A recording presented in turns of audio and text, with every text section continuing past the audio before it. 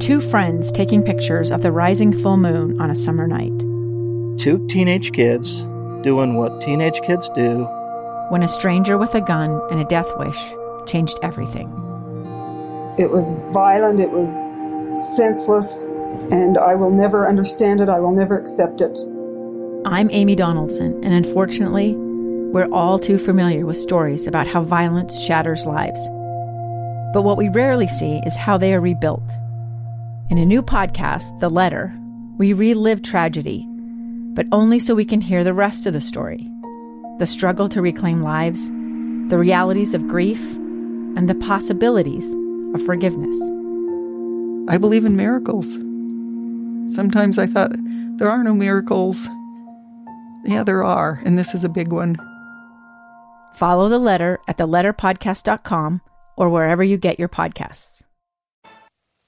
Inside Sources with Boyd Matheson. Welcome back to Inside Sources here on KSL News Radio. Great to be with you today. I am Boyd Matheson. A busy day here at KSL News Radio. Of course, we have the debate coming up this evening. 4th Congressional Debate will take place up at the University of Utah. You can listen to it live at 6 o'clock here on KSL News Radio. And it will only feature two candidates tonight. Burgess Owens has announced that he will not be participating in the debate. You can get all the wall-to-wall coverage on that with Jeff Kaplan and Afternoon News coming up here at the top of the hour. And as we look at everything going on in the political realm, I think we have to look a little deeper in terms of some of the sources of what is it that's driving the kind of contempt, the kind of anger, fear, frustration that is driving not only races here in the state of Utah, but across the country. And I think it comes back to something that I've been tracking and following for a long time. And you can set aside your political party affiliation or non-affiliation. You can set aside whether you're to the far left or the far right or anywhere in between. And set all of that aside for a moment. And let's look at the ecosystem that is producing what we're getting.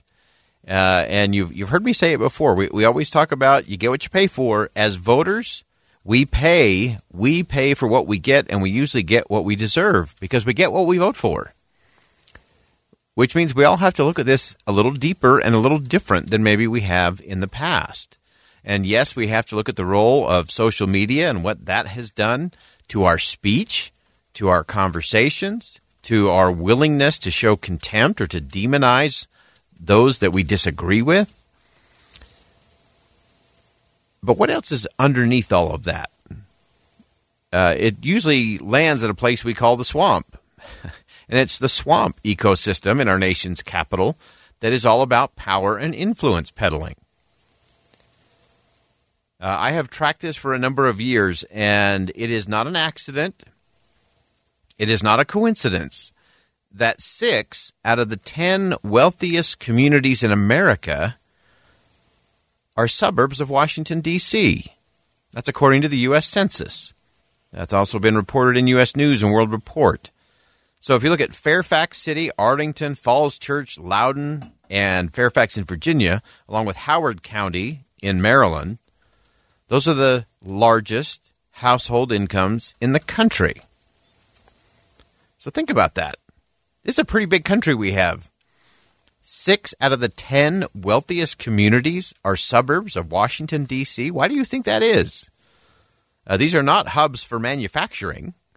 They're not making cars or computers or equipment. It's power and influence consultants, lobbying firms, all the political, legal, and service organizations that go with it, that drive the economies of those communities. And sadly, we tend to have this revolving door from Capitol Hill to high-paid positions on boards and K Street lobbying shops. It's a study of what's wrong with Washington. Now, there have been some little flurries of improvement here or there. A few years ago, they changed the rules that would require former members of Congress and certain staff positions to have a cooling-off period of a year or two before they could embark in the lobbying business. The rules are pretty easy to navigate around. Lots of big old loopholes in there as they take internal positions at a lot of these shops. and they don't participate in formal meetings, but they're often setting them up by text message and phone conversation. Two friends taking pictures of the rising full moon on a summer night. Two teenage kids doing what teenage kids do. When a stranger with a gun and a death wish changed everything. It was violent, it was senseless, and I will never understand it. I will never accept it. I'm Amy Donaldson, and unfortunately, we're all too familiar with stories about how violence shatters lives. But what we rarely see is how they are rebuilt. In a new podcast, The Letter, we relive tragedy, but only so we can hear the rest of the story. The struggle to reclaim lives, the realities of grief, and the possibilities of forgiveness. I believe in miracles. Sometimes I thought, there are no miracles. Yeah, there are, and this is a big one. Follow The Letter at theletterpodcast.com or wherever you get your podcasts. And so here's what we have to get at. We have heard political candidates from both ends of the political spectrum say they want to go to Washington, D.C. and drain the swamp. It's pretty popular on the campaign trail. And that mantra to rail against their political opponents, because, of course, only their opponents would do such horrible, awful, terrible things, it rouses the partisan supporters. But then once they get elected, the tugs and pulls of the political power, the influence often overwhelm even the most principled folks heading back to Washington. And to be fair, power and influence peddling has been around for a very long time, long before our republic was even organized. But the last several decades have produced both a resigned acceptance of this is how it's done, and even a defiant flouting of the power of the powerful to influence politicians and national policy. And I don't think that's what the founders had in mind. I don't think that's what they hoped for in this laboratory of democracy, where servant leaders would go in, would serve for a season, and then return to their communities. Those kinds of statesmen and stateswomen, they understood power's not something to amass. It's not something to barter or cling to.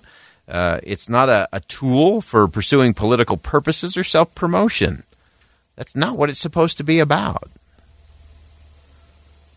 So how do we start changing the game? Well, we can have discussions of term limits for elected officials. I always say if you're going to talk about term limits for members of Congress, you have to talk about term limits for congressional staff. That should be included in that conversation. Transparency, oversight, accountability. I think those things are more crucial than ever. But those are the things that don't just pop up in a clickbaity kind of headline. You have to be willing as a citizen, as a voter, to dig in a little deeper. We got to scrutinize candidates and elected officials. We have to challenge what's going on. I think above all of those things, I think we have to have elected officials that are willing to follow what George Washington said in his first inaugural address, 1789, that he hoped that the foundation of our national policy will be laid in the pure and immutable principles of private morality.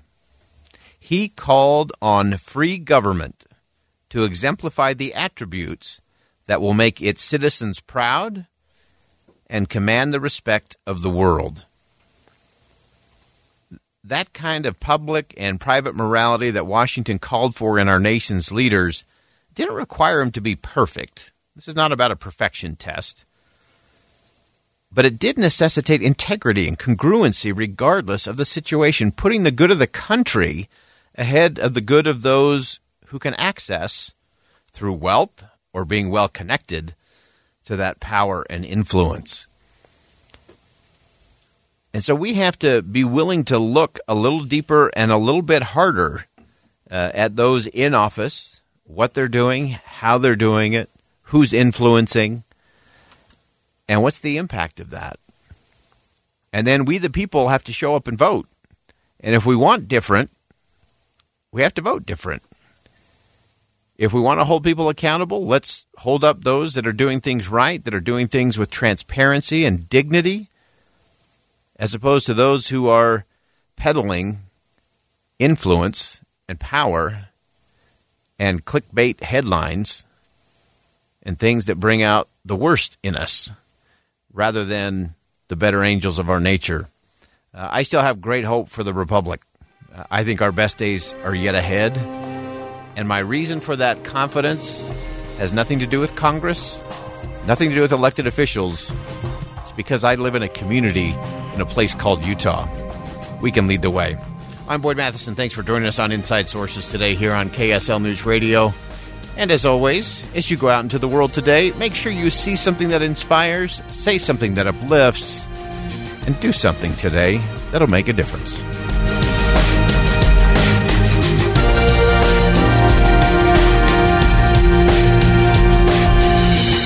KSL FM Midvale, KSL Salt Lake City.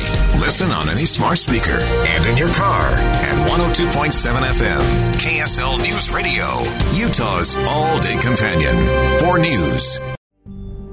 It's the story of an American held in a dark Venezuelan prison. Then all of a sudden they all kind of lined up. They pointed their guns at me. And this is the point where I thought, I'm going to die today. I'm Becky Bruce.